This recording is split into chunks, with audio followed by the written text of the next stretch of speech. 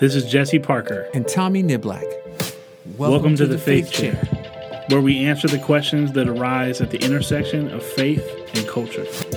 In this episode, Tommy and I address a question that really should have started off this season because it's the root of everything when we talk about love of self. Hope you're ready. Let's get into it. Yo.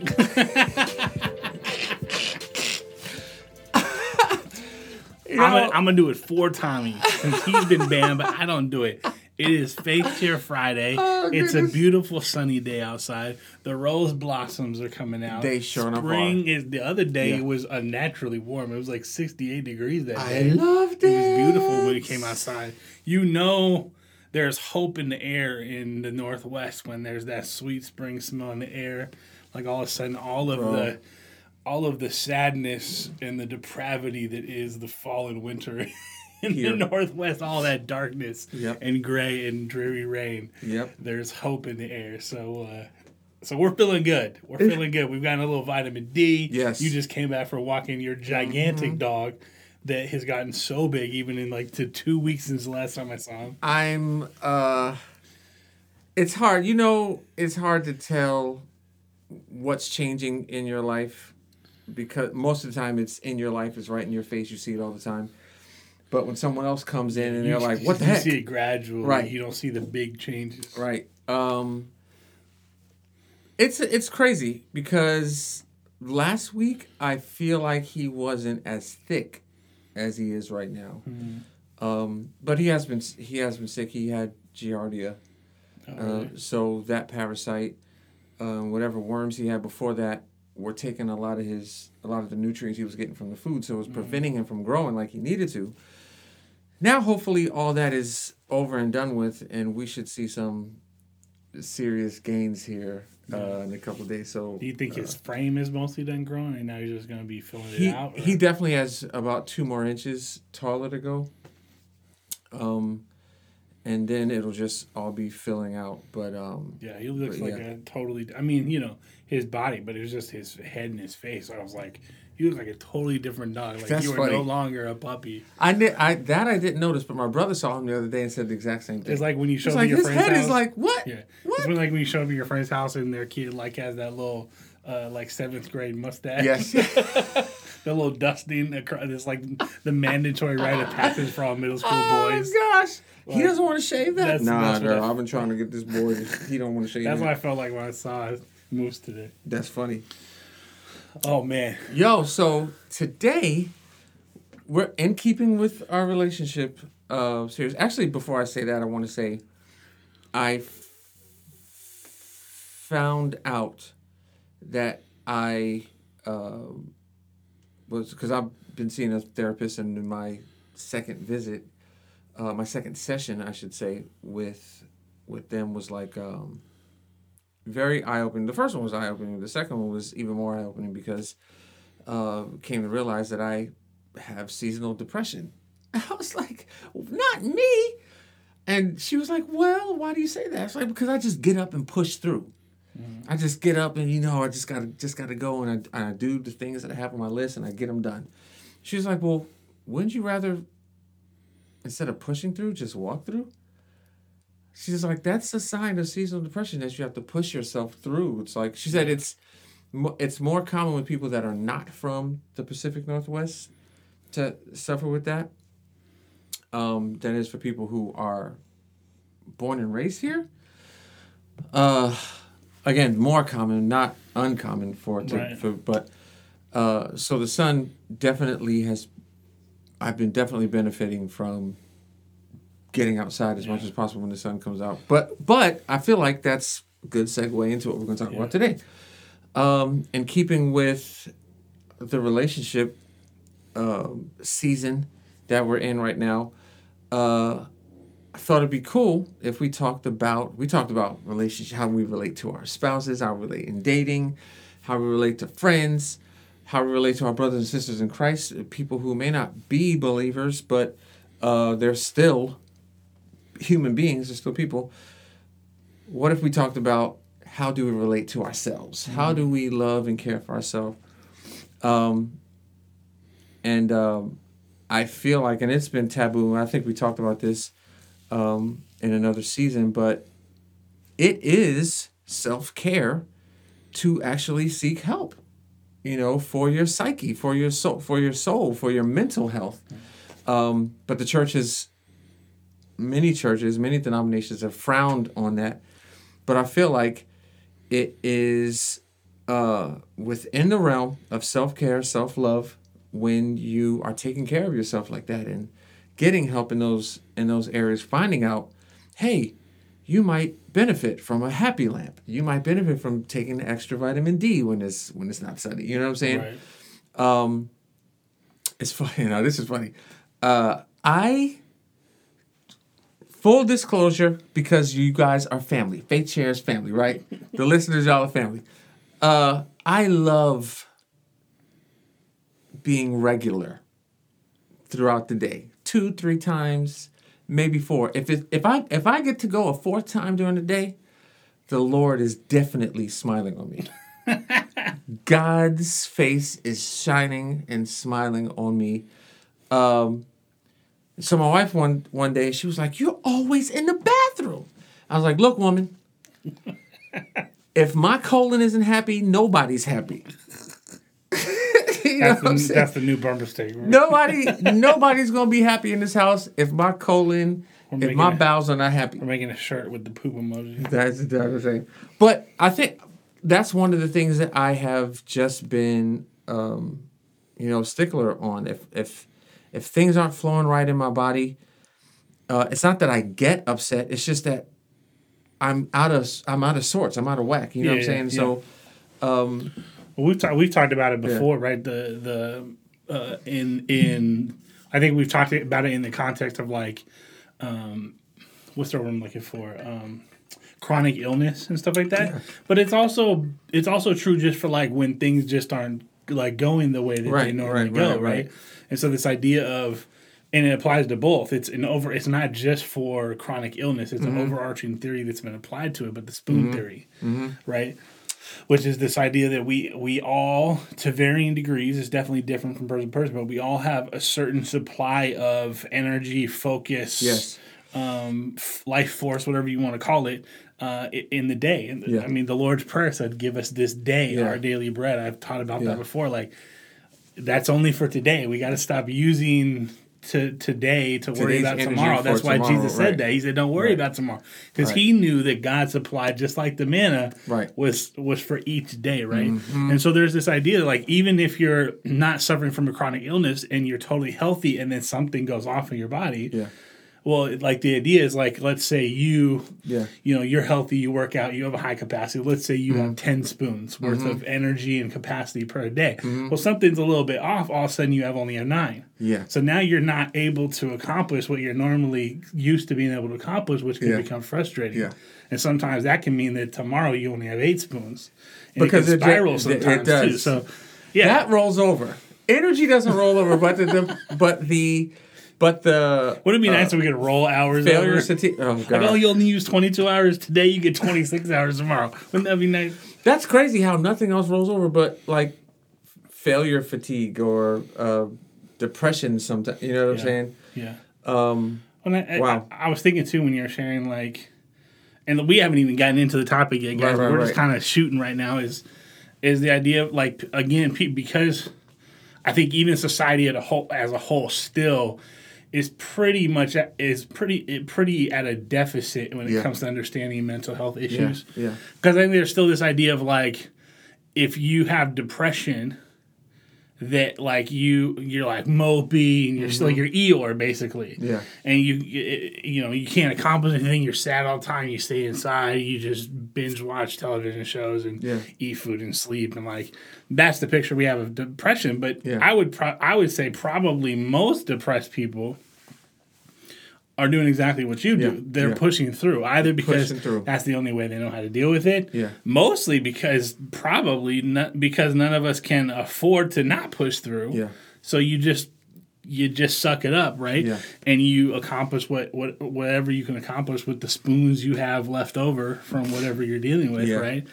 And so then people, you get that all the time. Like, well, what do you have to be sad about? Well, you seem fine. Yeah. Or like you even look at people like Robin Williams, who was a comedian, a funny guy, entertainer, and yet he struggled with depression and ended up losing his life. Like that's the side of mental health that we don't understand as a society, and certainly not as the church yet. They're like, there's people who can seem totally fine. Yeah. And that doesn't mean that that they actually are fine. Yeah. And sometimes it is just a coping mechanism. But that. Do you know much about his life? About him at all? No. I just know that that's true. And there's some other entertainers and stuff that I can't think of off the top of my head was the same way, where addiction or depression or even suicide ended up taking their life. Yeah. But on the outside, everybody would have thought they were fine, even to the point where they were the one always making everyone laugh, always had a big smile on their face. Obviously, someone like Robin Williams, from our standpoint, had anything and everything you'd want, right? Rich, fame, wealth. Like, he could have anything he wanted, live anywhere he wanted, do anything he wanted to do. It doesn't mean that he didn't struggle with depression, and obviously he did. And so, I think it's this ongoing process of our society coming to understand the many dimensions of depression and self-care. And my wife was posting the other day, I've seen some other people post, they're like, man, I had never had to stop, but thinking about our parents dealt with the same struggles that we're dealing with, but they lived in a culture and a society that didn't recognize self-care and therapy. And sort of it was kind of having this realization, instead of just being mad at them because they look down on the younger generation and think they were weak, they also understand that they have a lot of untreated, unacknowledged trauma and hurt and depression that they have just dealt with, because the only thing that they ever knew, the only thing anyone ever told them, the only option they had was to push through. Yeah. Right? But that takes its own toll, right? Yeah. And so it's no wonder there's bitterness and exhaustion and, well, you should just suck it up. Yeah, but should I have to? Right. Can I? Yeah, probably. But just because you had to, does that mean that I have to? And even look down on self-care. Right. And even it's just for shun it. You're weak. You're and that's been some of the dialogue and the miscommunication between the generations that I think is still causing a lot of problems with society as a whole, grasping and understanding this whole thing. We've talked about before. It's the research, the science is telling us that we should be doing 3-4 day work weeks. The science and the research has shown us that we should embrace what a lot of other first world countries are doing in terms of a lot more time off, vacation, breaks, shorter work weeks, more extended time off for when you have children, all that kind of stuff, right?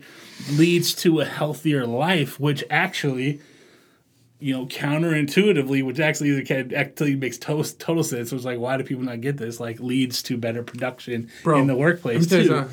They social scientists found out, not social scientists, organizational scientists found that companies that offered unlimited vacations did not suffer, because what the thought was, by giving unlimited vacations, that people will just take unlimited vacations and be gone all the time. No one would be in the office. No one would do the work.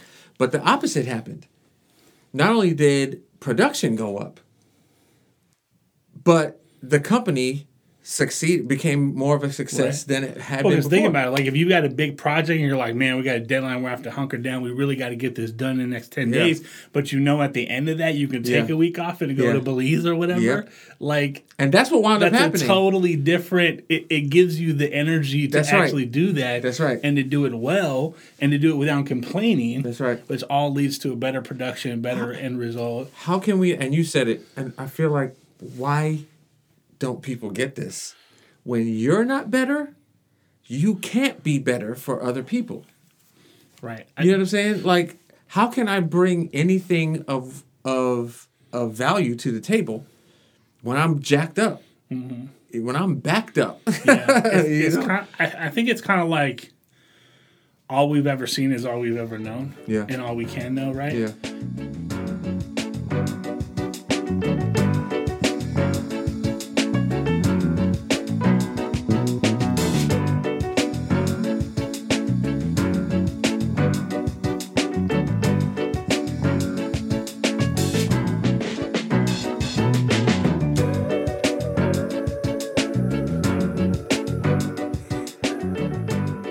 I just okay. So I finished The Last Kingdom, and now I'm like sad because I'm You're out ahead of me. Don't say anything. No, I'm not gonna say. I'm Okay. out of Viking show. So then I was like, I was scrolling through today. You know, I had some time at lunch, and I was like, there's like nothing new that I want to watch. So I was like, I was gonna rewatch Vikings. Right. So I start watching the first episode. Did you finish Vikings Valhalla?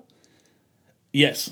Yeah, the first season. Yeah. It's only one season. Okay. So far, yeah. Okay, I think. okay. Well, I don't remember. I finished whatever's out right now. Okay. But you know, this whole idea of like they only ever raided east because that's all they knew because no one had ever gone west and they didn't think they could sail over open ocean. Yeah. And then Ragnar was like, I found a way to do it. Yeah. And then all of a sudden this whole new world opened up to them. It's just, I think that's the same way as like, people are like, well, look at all humankind has accomplished. Yeah. And it's like, but then you have to sit back and be like, man, if we really understood self-care, or even like the church when they talk about like women in ministry, like what would the church look? What would the world look like if for the last 2,000 years we hadn't cut off half of God's gifted and called people from the church?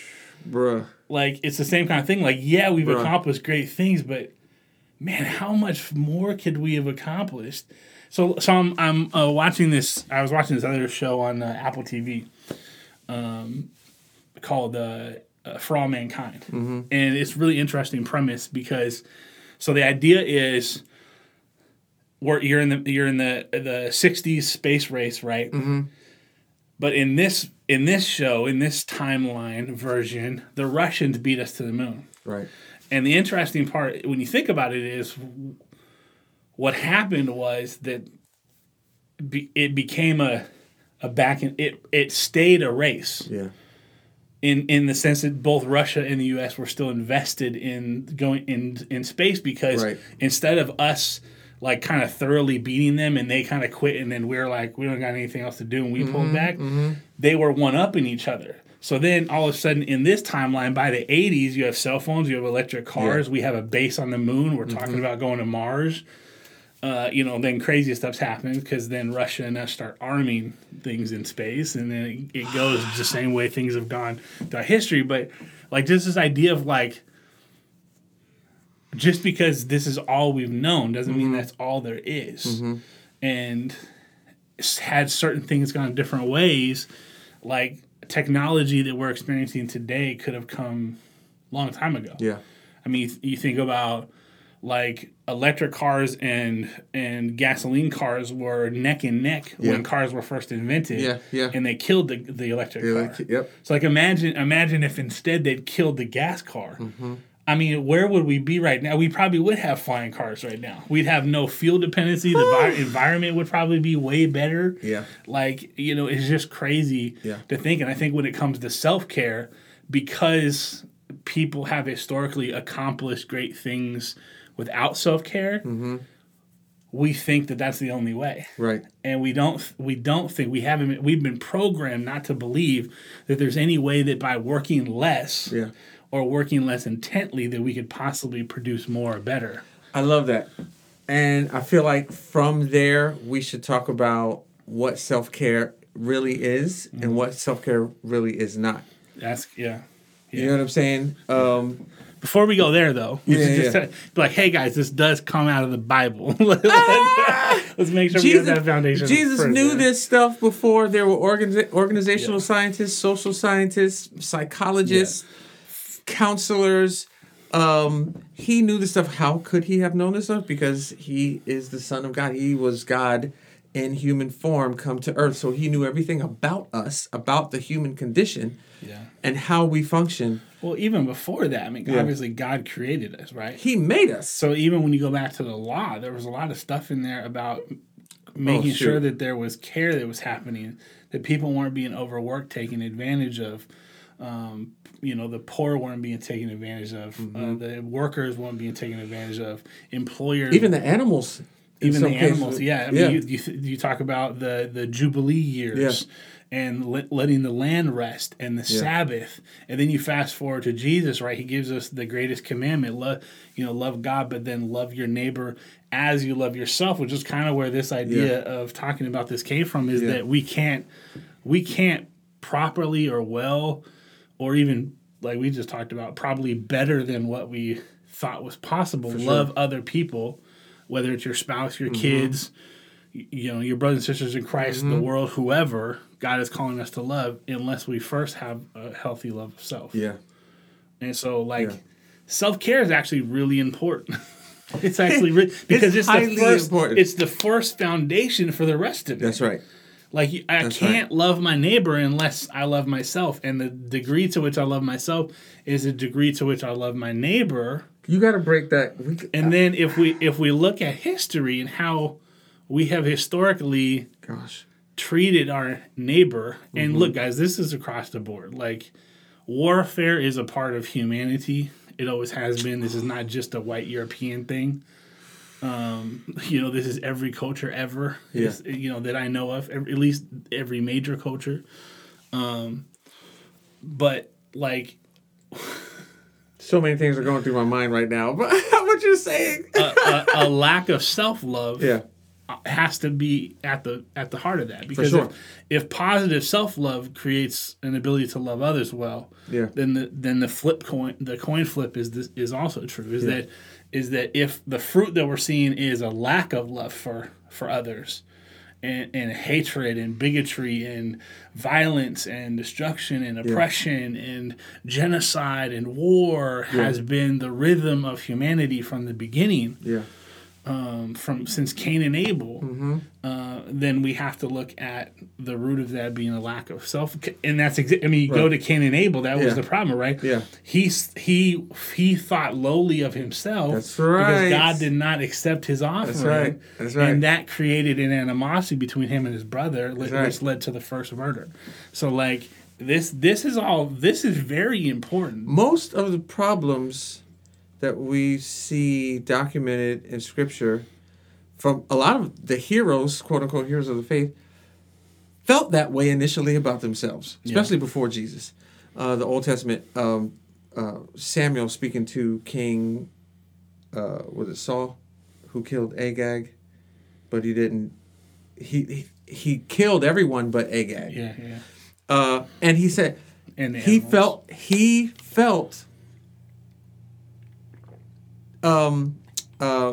He had a low self-esteem. So he listened to the people when they said, "No, let's save this. Let's keep this." Which continued on with David. Right? With David. And Saul killed his 1,000, and David killed his 10,000, and Saul got insecure. Right. All of our problems stem from how we view ourselves. When if we don't love ourselves in the right way, because what I was thinking of, we could say that we love ourselves. By doing the things that for us look like love for us, but to other people are clearly selfish. You're looking at me. Oh, look at what Tommy's doing. Da da da da. That's what he's happy doing that. Da, da. But I thought we asked him if he was going to be able to come over and help us with X, Y, and Z. But instead, he's by himself doing what he wants to do. Oh, no, I'm taking care of me. I'm taking care of... No, self-love is not you always doing you. Not always you doing you, boo. The equation is it's not love your neighbor as you love yourself. So both need to be happening. Otherwise, there's happening a disconnect somewhere. And self-love is always... You have to be sacrificial with yourself.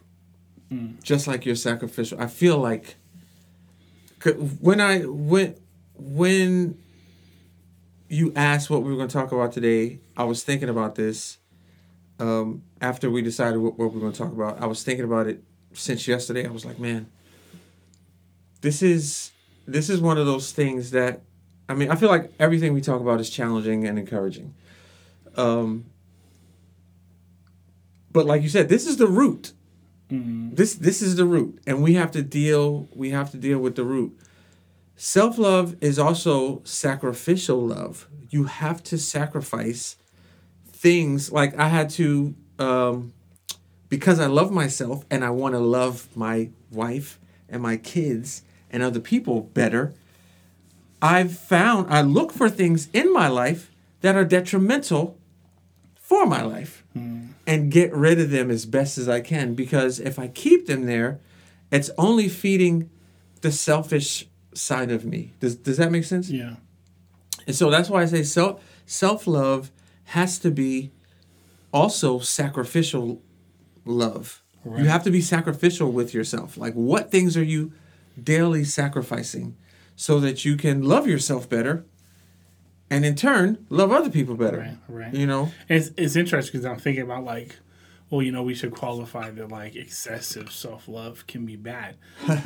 but which is true in that it makes it difficult to do the second part of the equation. Yeah. But I was just thinking, I was like, if you're being careful to accomplish the full equation of that commandment, then narcissism of self would translate into narcissism for others, which would balance itself out. You know what? Right?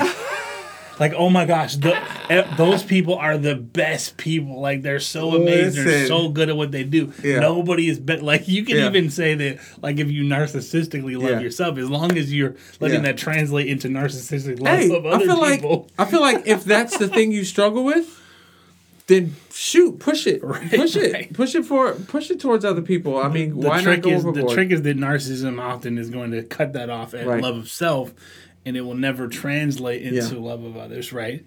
I mean, I was about to ask a dumb question. Really dumb. Have you ever met? I was going to say, have you ever met any narcissistic believers? But I'm a narcissistic believer. I struggle with narcissism. Listen, I feel like most people in ministry do, to some extent. I don't know. I don't know if that's true. I don't know. Well, the pastor in Atlanta... A lot of people that I talk to in ministry actually often struggle with a lot of negative self-talk. A lot of feeling of unworthiness, of being a failure, being a hypocrite. But is that because they don't have a mega church? No, I mean, I think that's just... I think that's probably more prevalent in church leaders than narcissism. Okay. I think narcissism is more common the larger the ministry is. For sure. Even to the point that I think you need a narcissistic personality to even push towards that having churches that size. Yeah. Because someone who's not narcissistic at some point is going to say, hey, what size is too big, and at what point are we no longer really able to serve and to accomplish our mission? And, that makes sense. Excuse me. I think about the pastor... shout out to Pastor Peter Chan at Rainer Avenue Church. We were having a conversation, and he was talking about, the church size and the growth that they've had at Rainer Avenue Church pre and during pandemic, and like, the question of, are we gonna have to start going to multiple services? And he's like, it doesn't feel like that's in line with our culture. He's like, I'm not trying to build a mega church. So he's like actively trying to think like, how do we continue to minister to this growing congregation in a way that doesn't require the masses to come and gather at the church building, for multiple services on a Sunday, and do that thing, as opposed to, maybe pressing into some other kind of hybrid models. And so, there's some exceptions to that rule, where you see people thinking about things in an uncommon way. Yeah. And but I think by and large there is this, like, it suddenly becomes something that's feeding the ego. And I know a church that was struggling for a while, and the pastor was struggling, and rather than recognizing the issues and the challenges with leadership and some shortcomings in other areas of life, I'm trying to kind of be generic with this. They decided, well, let's just change everything, and basically, pretend that we're a brand new ministry, and it's like, how is that going to fix anything? All that's going to do is it's really an attempt to trick the community into thinking you're something different than what you've always been, which was failing and ineffective. But the core of the ministry hasn't changed. So it's like, unless you're changing, there's no point in that's narcissistic. A new name. Yeah, because what it is like, I'm building my own kingdom. It's, you see the same problem with, like, when you hear, which I've heard from way too many community service organizers and stuff, is that anytime they reach out to churches to be involved in something, they don't want to do it unless they can put their name on it. That's right. And it's like, your church name is unimportant. we are interrupting your regularly scheduled podcasting for a special bulletin announcement. The Faith Chair is for you. You're the reason why we do what we do. So if you enjoy these ongoing conversations, discussions, and questions at the intersection of faith and culture, we want to encourage you to continue to like, subscribe, follow, and share the Faith Chair with those that you love and care about. We thank you for listening and hope you enjoy the rest of this conversation. I mean, think about it. Your church name means nothing. Nothing. In the grand your scheme church of is things, not the totality of the kingdom of God. It's not the totality of the body of Christ. It's not representative of the whole of Christianity. You are just a part. And so the name of your church having fame is like completely unimportant. And that's bad self-love. I don't know about often. It might even be always is actually counterproductive for the kingdom. Right? Hugely. But again, like that kind of mentality comes out of a narcissism. Yeah. I was thinking about it, I was like, well, what if in the converse of that, or the inverse of that, I don't know which word is the right, they may both be applicable, but what if instead of trying to get credit for everything we do, the church stopped trying to get credit for anything we do? Well, like, what do you think would draw people to God more? What do you think would be a better, conversely, yes, a better testimony if the church was just like, we're just going to help people, and you don't even know who we are. Yeah. I mean, isn't that in line with what God said when he said, don't let your left hand know what your right hand is doing? Like, but we want credit for everything. Why? Because we're not building the kingdom of God. We're not building the body of Christ. We're building our own individual kingdoms called such and such community fellowship. That's definitely narcissistic, and that's the bad side of self-love. Like, how can your church say they love you and they love we love such and such church, but they're not teaching you to be sacrificial? They're not. They want their name, like you said, on everything that happens that they are facilitating in the community. Right. That's not self-love. That's not a good example of self-love. Right. That's not a good example of sacrificial love. Because what does that come from? It comes from two things. Either a narcissistic belief that your church is somehow better than all other churches. There it is. And that all believers should be a part of your denomination or your church or under your pastor because they're the best. There it is. The other side of it, which I think, like I said, I think is just as common, is that there is a lack of self-love. There's a lack of confidence. There's a lack of faith in the calling. There's an insecurity. Like, people aren't going to come. Our church is going to dwindle and die. Our ministry is going to become ineffective. You just reminded me. And so we always have to push the narrative and do all this kind of stuff, even to the point we've talked about before of like really manipulative practices, like when churches are really dishonest in their website and their branding, in their event descriptions, presenting themselves as something that their church is not at all. And never has been and probably never will be, just to try to get some people to come in the door. Like just kind of dishonest, lack of integrity. That comes from not just narcissism.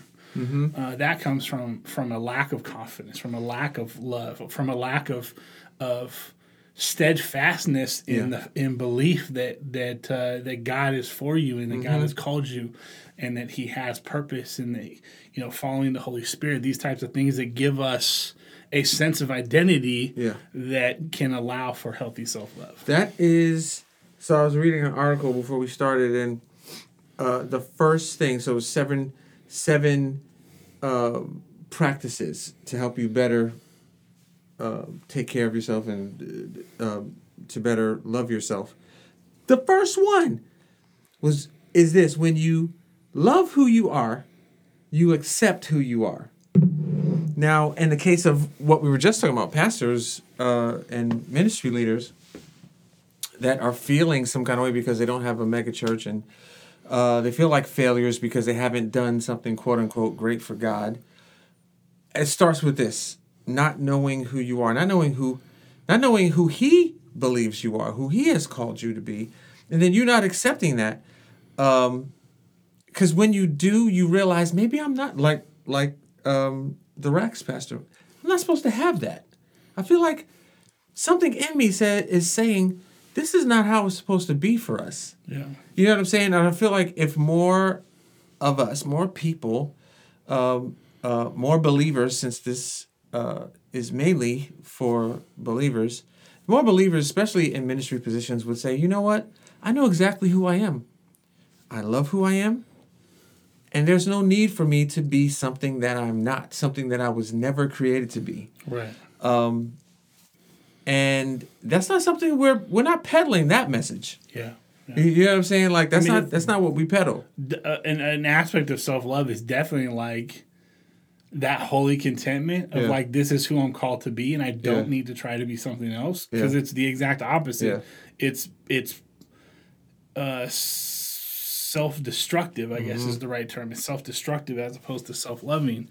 To try to become and try to force yourself to be something that you're not. Yes. Right? I mean, and this goes beyond ministry. I mean, this is some of the trauma and the pain that you see in Black and brown communities that have been forced in order to be able to just exist or to have peace or to find some modicum of advancement within the society of having to be something that they're really not. I'm reminded of Pastor Michael Thomas's comment on our racism panel, 2-3 seasons ago, where he said, he's like, I wasn't, I think his wife Kimberly echoed the same thing too. He's like, I wasn't able to be my fully Black self. I had to be some other version in order to fit the narrative or to fit the box that I had to be in order to have a job in his church, in his own church.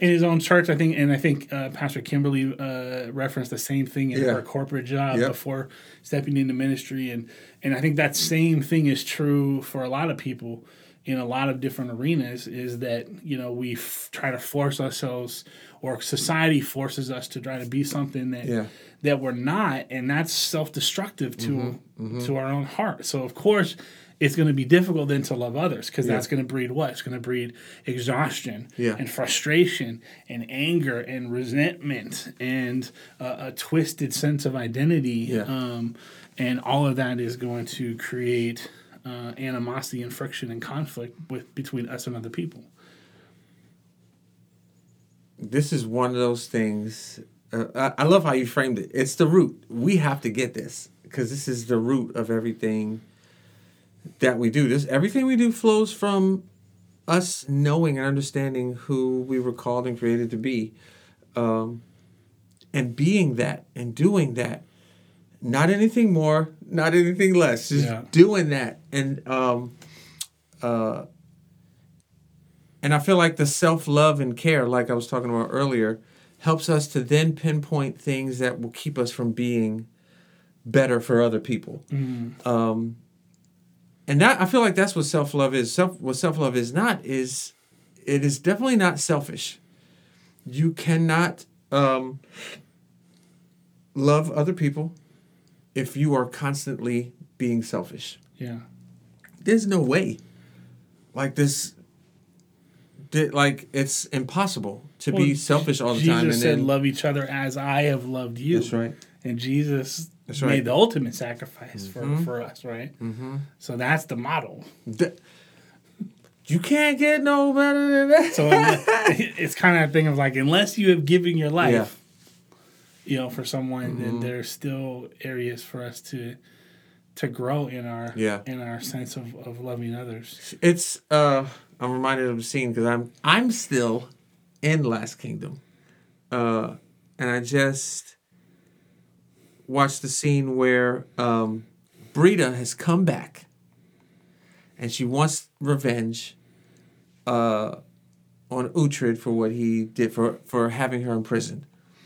And she goes and takes one of the Mercian kingdoms where this guy Sittrigger is ruling with Uhtred's daughter as his wife. And so she raised the town, sends Sittrigger to go to fetch Uhtred and bring him back because she wants to kill him. And all stuff like this. So now they're looking for Uhtred's daughter, who's still in the city. She's hiding, and she has some of the women, some of her aides, with her. And this is a trope in a lot of films, but since we're talking about self-love today, it popped in my head. She told the ladies to find an escape route under the city, through the sewage passageway, and that she was going to give Brita what she wanted, which was her. Mm-hmm. She was like, you guys leave. No one else has to die. I'm going to do it. And they were trying to stop her. She was like, no one else has to die. If she wants me, then I'm going out there. Mm-hmm. And then I'll fight her. And if, she wins, then hey, that's what has to happen. But you guys will live. And I feel like that has to be, like Jesus, that has to be the model. Right. Like, we are going to have times, like literally, where we're actually going to have to leave this earth for somebody else. But in small ways, every day, we have things that we can die to so that someone else can live. Right. And I feel like we have to just be more aware. But she couldn't do that. This girl, Stiora, I think that's her name. She wouldn't have been able to do that had she not known who she was. Right. And accepted who she was. She wouldn't have been able to do that. She would have run. Right. She would have run and tried to hide. She would have let everybody get killed as long as she didn't get found. I feel like we have to be willing to just stay aware. Stay aware of those things that would cause other sorrow. Like I've been saying this ever since I read it in this book, Doctrines by, I'll say his name, but I'm not like a fan of Mark Driscoll and some other writers. I can't remember who else wrote that book with him. But the book Doctrines is like 3,000 pages long. The one phrase that stood out to me in all of those pages was, for the glory of God and the joy of others. And that's been my motto ever since I read it. Because if we're not living for God's glory and the joy of others, we're living for our glory and the sorrow of others. Right. And that's not how I feel like I lived like that for most of my teenage and young adult life, and like it got me nowhere. It almost got me divorced. You know what I'm saying? Weekends with the kids. Mm-hmm. And who knows what else. But now that I'm in this stage of my life where I'm constantly aware, like I can't remember the rapper. You might remember the rapper, but check yourself before you wreck yourself. Was it Ice-T? Yeah, definitely had no idea. Gentlemen, no. Ice Cube. Ice-T? It was somebody from the 90s. But check yourself before you wreck yourself. Mm-hmm. Definitely checking myself. You know what I'm saying? That, for me, that's what self-love is. Like, if I don't constantly keep myself in check, looking for areas where I can sacrifice, that has to die. I have to put that on the altar, because I'm not going to, I feel like I'm repeating myself, but that's what self-love is for me. Because like I said, I lived the opposite way before. Right. It's just completely selfish. And I don't know. I was going to say maybe that's more of a man thing, but no, it's a human thing. Yeah. We err on the side of self-preservation way more than we err on the side of sacrificial living and loving. And for believers, that has to be. Well, Jesus modeled it so we could do it. Right. And the thing is, like, dealing with yourself in a healthy way gives you the tools to deal with other people in a healthy way. There it is. So, like, if you're facing your trauma and processing it, it's going to give you the grace and compassion and patience to let other people do the same thing. Yeah. To recognize, that outburst didn't have anything to do with me. Yeah. Had to do with something that's happened in their life, and give them the grace and the patience, the compassion, the empathy, the mercy, all those things. We have to experience those first. People who don't give themselves that are the ones that don't give that to anyone else. Did y'all hear that? Did you hear that? I feel guilty and shame because of my failures, my sin. And so when I see anybody else making any kind of failures, I want to rip them to shreds. I want to jump on their back. I want to tear them down. Because you don't give yourself grace. I think that's what we see in a lot of Christianity, right? It's like the ones who trumpet against things the loudest are often the ones who are guilty of that. The people who are going to be up in arms against pornography are often the ones who are struggling with it themselves because that sense of guilt and shame becomes animosity towards others because they haven't given themselves any kind of grace or mercy or compassion. They haven't dealt with their issues, and so they're quick, as the scripture says, quick to point out the sin in others. That's right. That's how they look at God. We're ready. I mean, essentially, we're throwing stones, right? And Jesus is like, which one of you is without sin?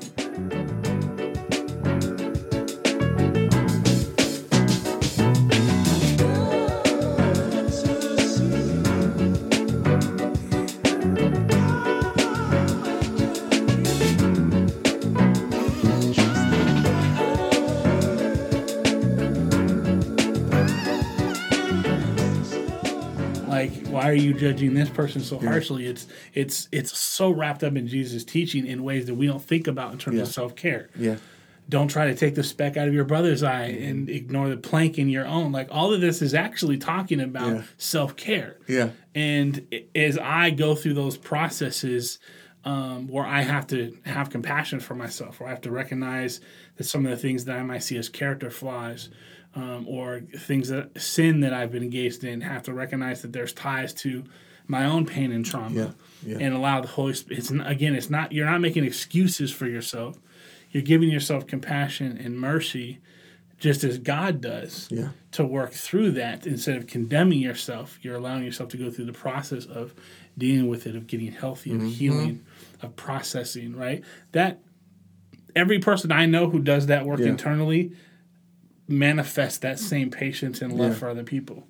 Like, I'm not going to jump on you because I know that you're processing through some trauma. That's right. So I'm going to give you space, and I'm going to give you even care, and I'm going to love you, and I'm going to affirm you and support you in that journey, and even offer, what wisdom and guidance I can to help you in that journey. People who have that kind of compassion are almost always people who have done the work themselves. Yeah. Do you have any self-care practices or self-love practices? Like for me, it's all stuff that we've talked about in a lot of different ways, right? It's biblical stuff. For me, it's a lot of it is engaging in the biblical teachings around rest, right? The Sabbath, recognizing again that I am better able to be obedient to God and to accomplish what He wants me to accomplish when I am, investing in myself. Yeah. And are you a goer? Like, would you just go? I can be. I can definitely be the person who gets blinders on. Yeah. My wife's always on me about that. Part of that is an extension of me being an introvert. Yeah. It manifests itself in my lack of understanding and seeing social cues sometimes. So like a lot of times I'll catch myself. I'll be in church, and I'm going to do something. I have something in my mind. I'm thinking about. I need to accomplish something, right? And someone will stop me and engage me in conversation, and it'll be real quick, real terse. And I have this bad habit of I just leave in the middle of a conversation. Like, there's a lull, and because the whole time I'm thinking I need to go do this. Right, so as soon as there's a lull, I'm like, it's like I have an out. Yeah. But there's no like, okay, cool. Hey, thanks. Good talking with you. Yeah. I'm gonna chat with you later because I got to go do this thing. Yeah. I skip all of that and I just leave.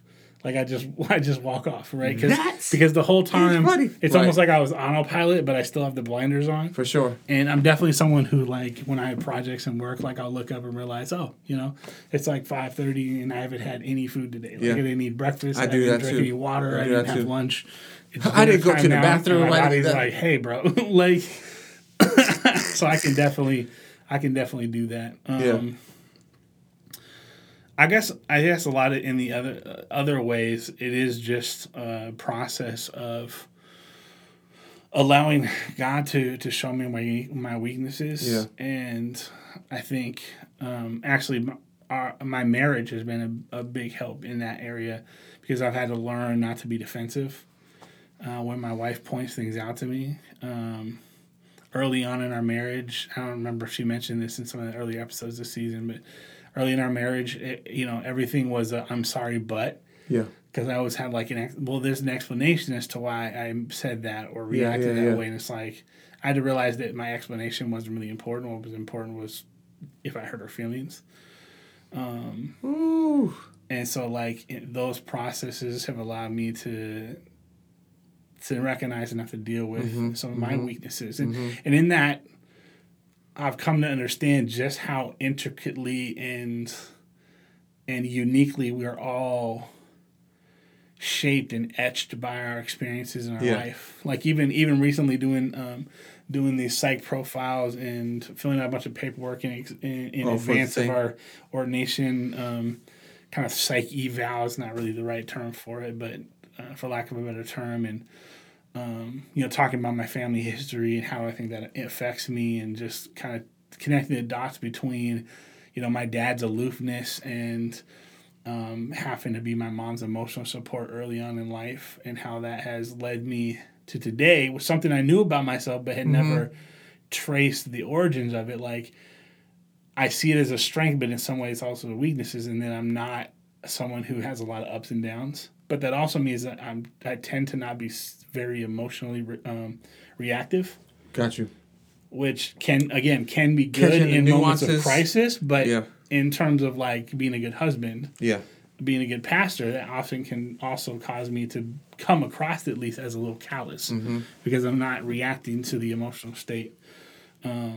So like tracking some of those things and just realizing,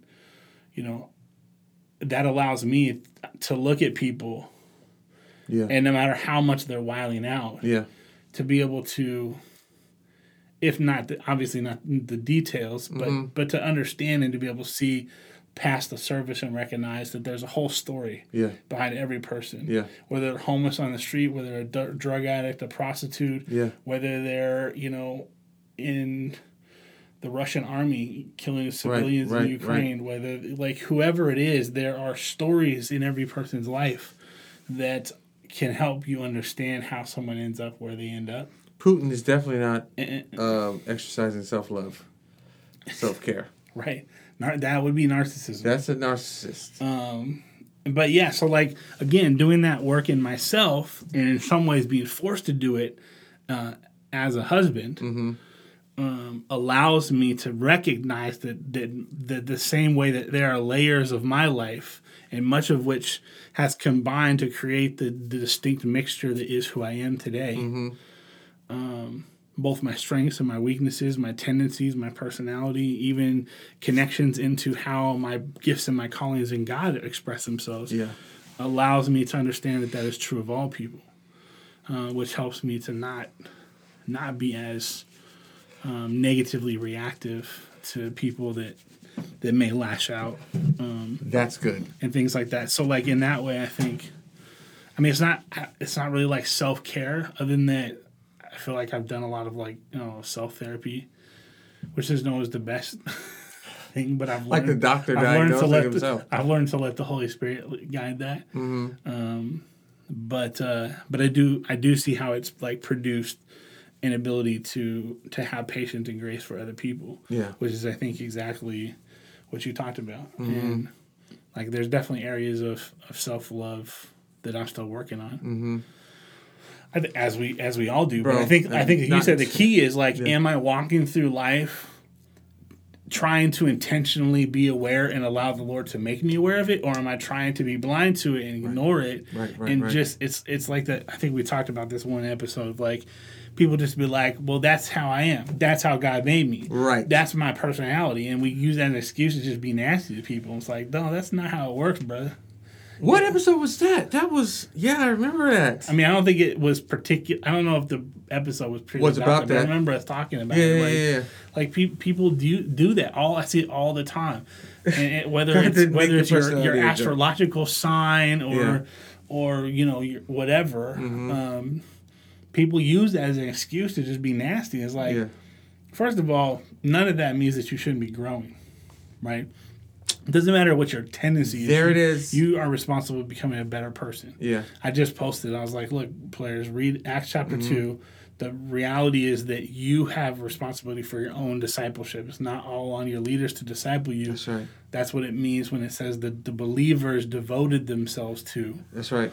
The church has to be teaching, but then the individuals have to devote themselves, a singular focus and pursuit of the teaching, and apply it to their lives. And if those two things don't match with each other, right? Yeah. So it's like we have to be doing the work on ourselves. And so much of what we define as personality, like even myself, as I'm talking about my past and my relationship with my parents, I'm recognizing that like this personality wasn't necessarily like God-given. It wasn't necessarily like who I was as a child and will always be. Like the core values index versus, something that was a combination of nature and nurture, which I think is like, probably 90% of who we are. Even God's gifts and his intentions and his call on our life can be shaped and sometimes expanded and sometimes uplifted, but also sometimes twisted and broken by life experiences, by trauma, by negative self-talk or people's negative voices in our heads. Yeah. Well, so that's where lack of self-love begets lack of self-love. Right. Lack of self-care begets lack of self-care. Right. So you experienced, and I experienced, family settings where our parents weren't necessarily exercising self-care and self-love. Right. So then where are you going to learn it from? What the heck? You know what I'm saying? So I feel like that's the majority of us. I remember that movie, Antoine Fisher. Yeah.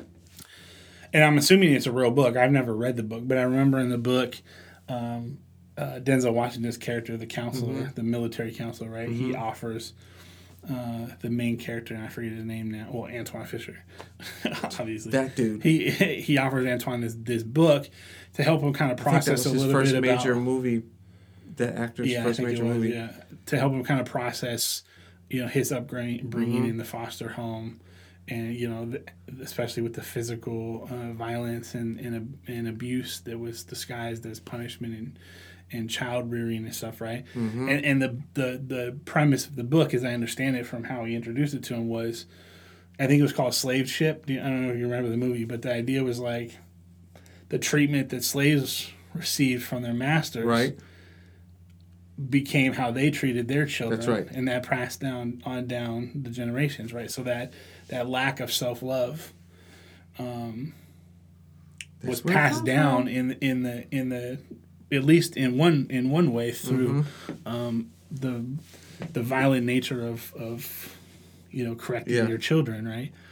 And I think that's definitely true. Like, especially, I don't know if we understand how unique of a time we are in the sense that the idea of self-care, of mental health days. You've got these athletes now saying, hey, I'm just not in a good place to compete right now. I'm just not going to. The growing understanding that it's not only okay, they're doing that but now? There was Simone Biles in the Olympics, and then oh yeah, that's right. What's her last name? The tennis player, Osaka. I think it's Osaka. She pulled out of a major tournament. And that should be fine. Right, but that's becoming true, and it's, outside. I don't know all of human history, so I don't know if there's been moments in cultures, in history where that has been an idea. But Prince there's some people that have done it. Some major folks, like I know Prince did it a couple times. I'm talking about historically. Oh, got you. But we're in from my understanding of world history, we're in a very unique time when the idea of self-care is more and therapy is becoming a thing for the first time. It was never really a thing. It was looked down on, frowned upon, not greatly practiced. So we're what is this? I'm Gen X. We got Millennial, Gen Z. Like, those are the prominent generations alive now. You know what I'm saying? So the past, the baby boomer and the ones before, that pretty much died out. And like that way of thinking of just, like you said in the beginning, just push through. Yeah. Is dying out with that, or has died out with that concept. In every generation before it. So, right. So it's no wonder that these ideas and these sensibilities are so ingrained. Right. Because, again, we didn't know that there was any other way. No one ever tried. The only people who ever got to try to live the way that we having a chance to live now were just the uber wealthy. Right. The patriarchs right. and the royalty who were able to live fairly carefree lives because of their status in a societal system that subjugated the vast majority of the population, right?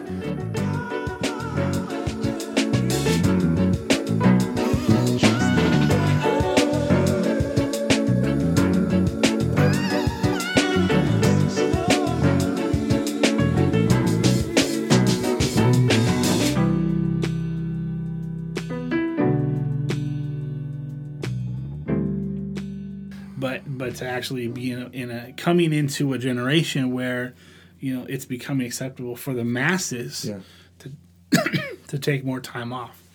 I want to take breaks, to take vacations, right. to take mental health days, to go to therapists, to care for themselves. Please. It really is like a brand new frontier. I want to say, before we wrap up, if you are, because this happened to me, and I wish someone had, I'm just going to say it, had the balls enough to tell me, so I have them, not because I'm a guy, but I have nothing to lose. I want to tell you, if you are part of a ministry where your senior pastor is telling you to just push through, God is going to give you strength to do it. You don't have to rest. Rest is for people who are dead. If they use phrases like that, tell them that they're wrong in a loving way. You're wrong. And let them know, I'm not going to be any good to you. This team isn't going to be any good to you.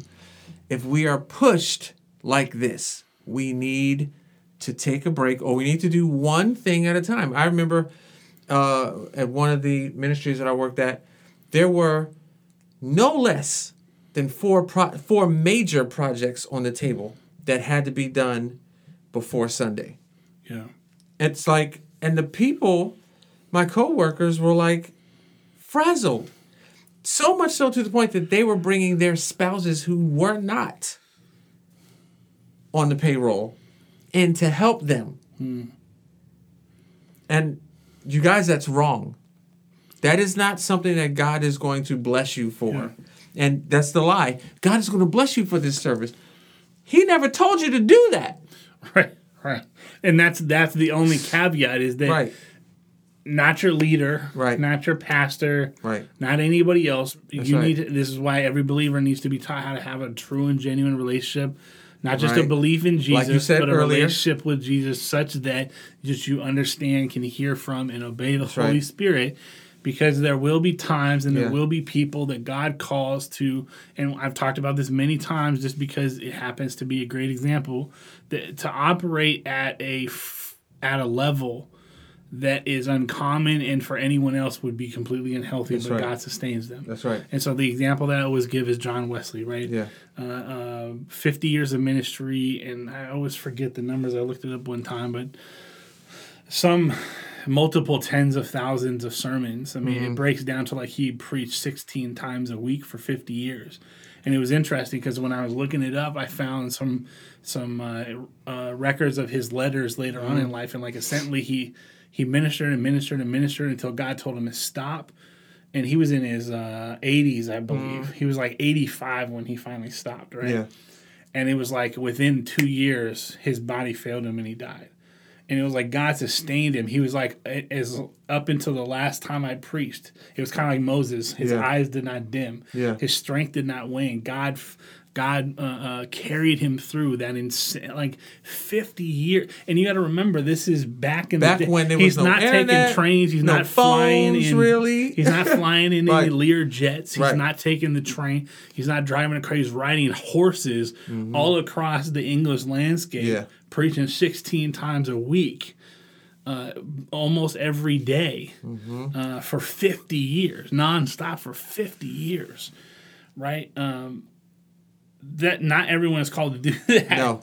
And he was obedient until God told him to stop, and then God was basically. I feel like God physically manifested the statement, "Well done, my good and faithful servant." Is like, now it's time to come home. Yeah. You finished your work. You don't need to be there anymore. Yeah. And within 2 years, he was gone. So there are times, but you have to be. The Lord has to be leading you to that. That's right. I'll say it like this. In the same way that the Catholic Church has done immeasurable damage to the world by forcing all of their priests to be celibate, taking a biblical standard and applying it universally instead of doing what Paul said, which was, if God has given you the gift. That's right, of singleness. Which Paul never said that only people who were single could minister. That's right. Which is what the Catholic Church did. We've done this. We would do the same disservice and damage to the world, to the kingdom, to our brothers and sisters, and to the world, the testament of Christ, however you want to look at it, destructive. Yeah. If we were to take the idea of working hard for God, like what we saw in John Wesley, and blanket apply that to everybody and say this is the standard. Because unless God has called you to it, He's not going to sustain you through it. I was about to cuss somebody out. Just a random, figurative somebody. You ain't gonna tell me that I have to be at this building every day doing God knows what, and it's for God. No, it's for you. I mean, you ain't gonna tell me that's no. where we were, man. I look back and I'm just like, praise God that He took us out, because honestly, Jen had a stroke. 2 years ago now, 2.5 years ago now. I have no doubt she would have had it way sooner if we had stayed at the Citadel. Yeah. Because I look back on that season in her life, and she was working 40 hours a week. She was volunteering 40 hours a week in the church for nothing. Jeez. Volunteering. Because we had 3 services on Sunday. We had youth. We had worship practice. We had like a late midweek prophetic service. And then Saturdays we were doing photography. She had no days off. Basically working 2 jobs but only getting paid for 1. And having no time off, no day off. Wow. For 8 years, she was sick all the time. Wow. Always missing work because she was sick. Wow. Constantly having like bronchitis, and her asthma was bad, and like it was. I don't even know how she made it 8 years. Honestly, I think that was God's grace, not His intention, but His grace, because He knew that we didn't know any better. This is what our leaders were telling us to do, bro, and with no regard to the cost. No regard. Never. There's never a regard. There's so many ministries and employers, church and outside of church, who, in practice, if not in their language, reflect exactly what Mark Driscoll said in it. A trail of bodies behind the bus. Right. It doesn't matter what the carnage is. It doesn't matter what the cost is. That's right. The ultimate thing is we have to keep the bus moving forward. That's every corporation. Basically, so many we have to keep my bus moving forward. Exactly. My bus it's moving my forward. Bus. Yeah, it's our bus, but the only one benefiting is me. That's right. So it's my bus. And if I want you off the bus, that's when you'll learn that it wasn't your bus. Right.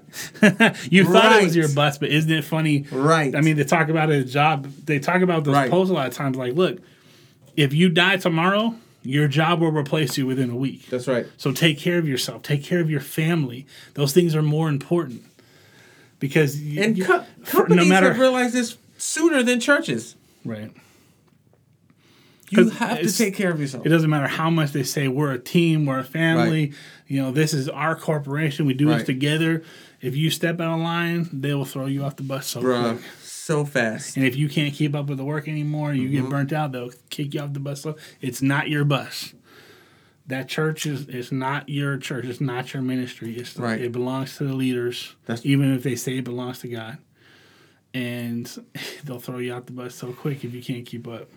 Well, conversation turned quickly, but it's all connected. It's still very much connected for the believer. I think we have to be there. I think we should end off with So not so much self-care, because again, I think self-care is a byproduct of self-love. Right. So how do we love ourselves better? How do we love ourselves better? I think for me, first and foremost. And again, Christians, I think, are good at saying this, but really bad at living it out, is that like the core foundation of your identity and value as a human being is one, that we were made in the likeness and image of God. As a believer, we carry the Holy Spirit within us, the very Spirit of the God who created the universe. Yeah. Could you say, so people know that you're smart? We're created in the Imago Dei. So the Imago Dei. So people know that you're smart. and the Son of God gave his life for us. Yeah. Like those three things create an unbreakable foundation, a floor, if you will, below which our value cannot sink. Right. Because those things are true for every human being. Yeah. Those things are true of the worst human beings. Those things are true of the best human beings. All human beings share those three things in common. And so any negative self-talk, any belief about ourselves that tries to lower us below that standard, like those have to be shut down. We cannot engage in those. We can't believe those. We got to say no to those. And I think that standard gives us a tool, a weapon to fight back against those mindsets and those voices that would try to drop us below that. Yeah. Like no matter what I'm engaged in, no matter how I might be sinning or failing or disobeying or struggling in my life, I'm created in the likeness and image of God. Right. As a believer, I carry the Holy Spirit within me. And the Son of God, Jesus Christ, gave his life for me. That's good. And in turn, those things will help you look at other people. If he did that for me, he did that for them. And that's I think that we talked about that. The key of the love your neighbor as yourself is that God understood. Yeah. Because it says in John, I think chapter 5, where Jesus said that because he understood the nature of the human heart, right? The heart of man. Right? So he knows how we work. So when he knows that if we are understanding that for ourselves, if we're using those standards to break down and remove negative self-talk and self-hatred from our life, we will, by nature, be able to begin to see other people through that same lens. Because we're changing our eyesight. We're changing the way we see ourselves, which will change the way we see other people. He knew that would work that way. So that's why he said self first, because that will develop the tools and the lenses through which to then be able to see other people differently. And when we see other people differently, we can love them differently. The airlines didn't make that up. Jesus you have to see other. That's the key too. You have to see other people differently before you can love them differently. That's right. You can't love someone who you see as a terrible person or a mean person or an enemy. Bro. Loving our enemies is because we see them as something different than just our natural enemy. We see the godness, likeness in them. We see the fact that God loves them. We see the fact that God desires them to come into relationship with him. And so even though they may be our natural enemy, there's something else there. That's how we're able to love them. And the daggone The daggone Danes and the freaking Saxons never viewed each other as worthy of love from the Dane gods, nor the Saxons, the Christian of their God. Like it was always forced upon them. Yeah. Never, man, if you could just, he would love you and you would love him. Or, man, you would love the gods and the gods would welcome you. It was never that. Because they never saw the worth in the other person. Yeah. Because a lot of times the human heart has always been the same since the beginning of time. They didn't really see the worth in themselves. And, man, I think you summed it up with those three things just perfectly. I mean, that's what Jesus did for us. That's what God did for us through Jesus. And we have that personally. I have that personally, but so do you. Yeah. Yeah. And so does everyone that's listening. We have to do that for each other. And I think in terms of like therapy, and the challenging aspect about encouraging people to engage in therapy. And again, the other part of this is that like therapy is not just about going to see a psychiatrist and getting diagnosed. Right. Like that's actually probably a smaller degree of therapy than what people think it is. therapy is going through the process of working through your past, your history, your experiences, your trauma, your joys and your pains, and understanding how they impact your life today. That's right. That's therapy. It's not going in and getting a diagnosis of depression and getting medicine for it. That's one aspect, and probably for most people would probably not be the way that they would engage with therapy. Right. And I recognize that we still in America face the challenge of affordability. And so there's a lot of people who don't have insurance to cover it, who wouldn't be able to afford to pay a therapist out of pocket. And so there are some challenges there. But I would say that part of going through and engaging in therapy is allowing yourself to process that stuff. And I think the biggest aspect of that in terms of self-love is recognizing that not everything that you look down on yourself for is actually your fault. Right. Like I heard this definition in one of the books I was reading last year. Understanding the difference between, I wrote it down, and I haven't said it in a while, so I'm going to forget it. But hold on. To it was people James. having to hold that stuff, Yeah. or feel like they have That's to right. hold that stuff, which creates self-loathing. It's That's right. Anger, short fuses. People, husbands, wives, mothers, children snapping over, at each other over little things is often a result. Again, carrying guilt and shame is the same as carrying a chronic illness. It burns up those spoons. That's right. It burns up, and suddenly you don't have the capacity to deal carry that with junk normal over. day-to-day stuff because you're carrying this giant weight of all this garbage you're not dealing with. Yeah. And that can be therapy, but then also can just be bringing our sin into the light so that it no longer has power over us. And there is a process prescribed by God for that we have abandoned in the church. We've talked about that before too. So, man, this was good. Hey, if y'all have any questions, comments, topic ideas, if you have music, we're still always open to being a champion for local worship leaders or even inspirational songwriters. Man, the only thing I can think of is that we must just be too controversial for people to want. Because I know so many people and they're always trying to get their music out there. I'm like, we have been offering free advertising essentially for your songs, and people ain't. Send us your daggone music before we get Viking on you. No, I'm just kidding. But if you have any of those things to send, if you have hate mail, if you want to have a discussion through email, you want us to answer a question, where can you send if you any of passionately those? Disagree with us? Right. If you passionately disagree, there's a place that you can send your passionate disagreement. And not so that we can fight and argue, but we love to have a conversation. Definitely don't want to do that. Because hey, we might be wrong. If you ask my wife. We're not God. If you ask my wife, I'm wrong every day. I'm just kidding. Well, but she still loves me. Mo's right. She loves me. You are wrong all day. That's why I stay in the studio. But yeah, you guys connect with us. You can find episodes. You can find out more about who we are and more about the Faith Chair on social media, Facebook, Instagram, Twitter, at the Faith Chair. We'll get you there on any of those platforms. Boom. You can also email us directly at faithchairpodcast@gmail.com. Again, that's faithchairpodcast@gmail.com. We'd love to hear from you. Bruh. Y'all have a great weekend. Peace. Thanks for listening. Join us next time. Yes, please join us next time as Jesse and I continue to answer questions that arise at the intersection of faith and culture.